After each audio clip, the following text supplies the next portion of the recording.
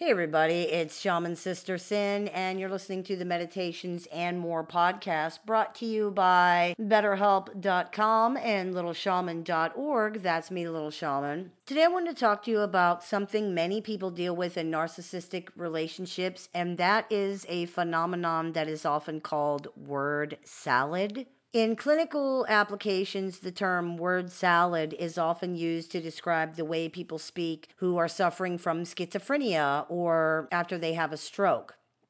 It's involuntary and usually involves stringing words together that don't make sense or using words as if they are related or as if they are synonyms when they're not. You can see many examples of this kind of word salad on YouTube. When people talk about word salad when they're referencing narcissists, they're usually talking about a collection of tactics designed to frustrate and destroy meaningful communication. It's similar in that it usually involves contradictions and nonsensical phrasing or behaving as though things are related when they're not. However, it's not involuntary and unconscious the way it is for people who have suffered a stroke or who are dealing with schizophrenia. It appears to be an intentional attempt to derail the conversation so that they don't have to hear what you're going to say. This doesn't mean, of course, that there's any intelligent, master manipulative plan behind it. Maybe they don't even realize how it works, but it's definitely intentional. As you've heard me say many times, narcissists are fragile people. They are perpetually terrified of the truth about themselves and will go to great lengths not to have to hear it. If they believe you're going to say something that's going to be hurtful, which they often believe that, they will do anything to avoid that and to keep themselves in a power position in the situation so that they don't have to feel hurt or vulnerable. That can look like repeatedly interrupting and talking over you, refusing to listen or to respond to what was actually said, trying to tell you what you're, quote, really saying or what you, quote, really mean, responding to arguments that you haven't made or things that you haven't even said, assigning motives to you or your actions, attempting to, quote, interpret your body language, tone, or choice of words, continuously trying to change the subject or move the goalpost, using variations of, I know you are, but what am I? Using variations of whataboutism, which is where you say they did something or you call their attention and they say, oh yeah, well, what about you? You did this. Becoming violent or hysterical, refusing to speak or walking away, stonewalling you, accusing you of starting a fight or picking on them, accusing you of being abusive, of being cruel, or of never being satisfied with them, that they're never good enough, shaming you for your feelings, your needs, or your concerns, saying you are confusing them or that they don't understand, and of course, gaslighting, projection, blame shifting, shame dumping. The use of these tactics is very confusing for people who are just trying to have a conversation about something that's bothering them. They are unaware of the intense shame that narcissistic personalities operate under and don't realize that even the tiniest hint of a thought of criticism sends these personalities into a shame-induced tailspin that can be disastrous for them if they can't get out of it. So they project, they blame, they gaslight, they refuse to listen, they interrupt, they walk away. They do whatever they can do to stop the conversation from happening. The fact that the conversation may not actually have gone horribly if they didn't act out based on their irrational fears in the first place does not seem to ever occur to them. They don't seem to ever realize they are creating the things that they are supposedly so afraid of. And of course, sometimes they want conflict. They have no way to process or hold negative emotions. They have to simply vent them. Creating conflict is a good way to do that. This is especially helpful for them because narcissistic personalities take no ownership over their own emotions. If they feel bad, someone must have done something to make them feel bad. Someone must have caused these feelings. So they look around for who or what that must have been, and they can usually find it. That's how we get to the constant insistence that they did not cause the problem. You did. That's how we get the endlessly frustrating assertion that they're just defending themselves, and you're standing there saying, against what? You're defending yourself against what? Part of the reason word salad occurs, too, is because narcissistic people are often not listening to you or any of your points.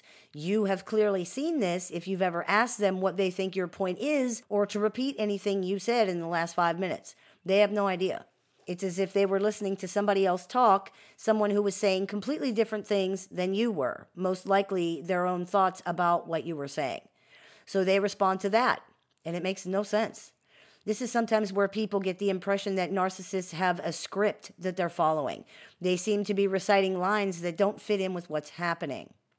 Many narcissists also seem sometimes to have only heard the last few words you said. So if you say, if I didn't care about you, I wouldn't be here, I would have left years ago, they hear, I should have left years ago, and that's all.